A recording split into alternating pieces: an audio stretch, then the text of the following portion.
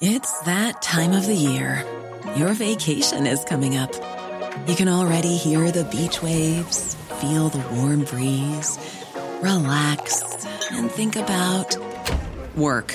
You really, really want it all to work out while you're away. Monday.com gives you and the team that peace of mind. When all work is on one platform and everyone's in sync, things just flow. Wherever you are, tap the banner to go to Monday.com. Ryan Reynolds here from Mint Mobile. With the price of just about everything going up during inflation, we thought we'd bring our prices down. So to help us, we brought in a reverse auctioneer, which is apparently a thing.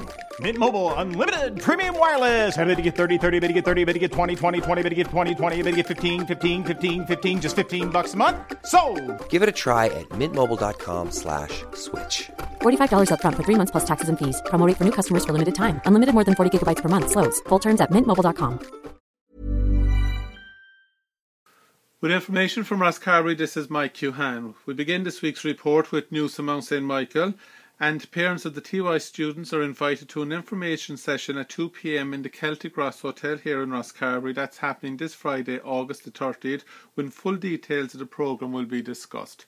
Also, the school sends its best wishes to two of its students, Caelan Scannell and Barry Kerr, who are part of this weekend's Cork Minor team, who are taking part in the All-Ireland football final against Galway, and we wish them and the team the very best of luck.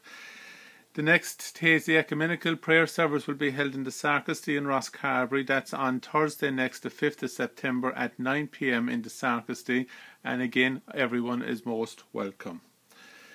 The West Cork Toastmasters Club resumes its meeting after the summer break. That's beginning on Saturday, September the 7th at 11 a.m. in the Celtic Ross Hotel.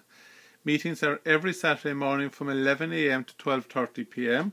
They help members speak with confidence in a friendly and supportive environment. So come along and just see how it works and join them afterwards for tea or coffee, biscuits and a chat with no obligation whatsoever. For more details, you can go to their Facebook for further details.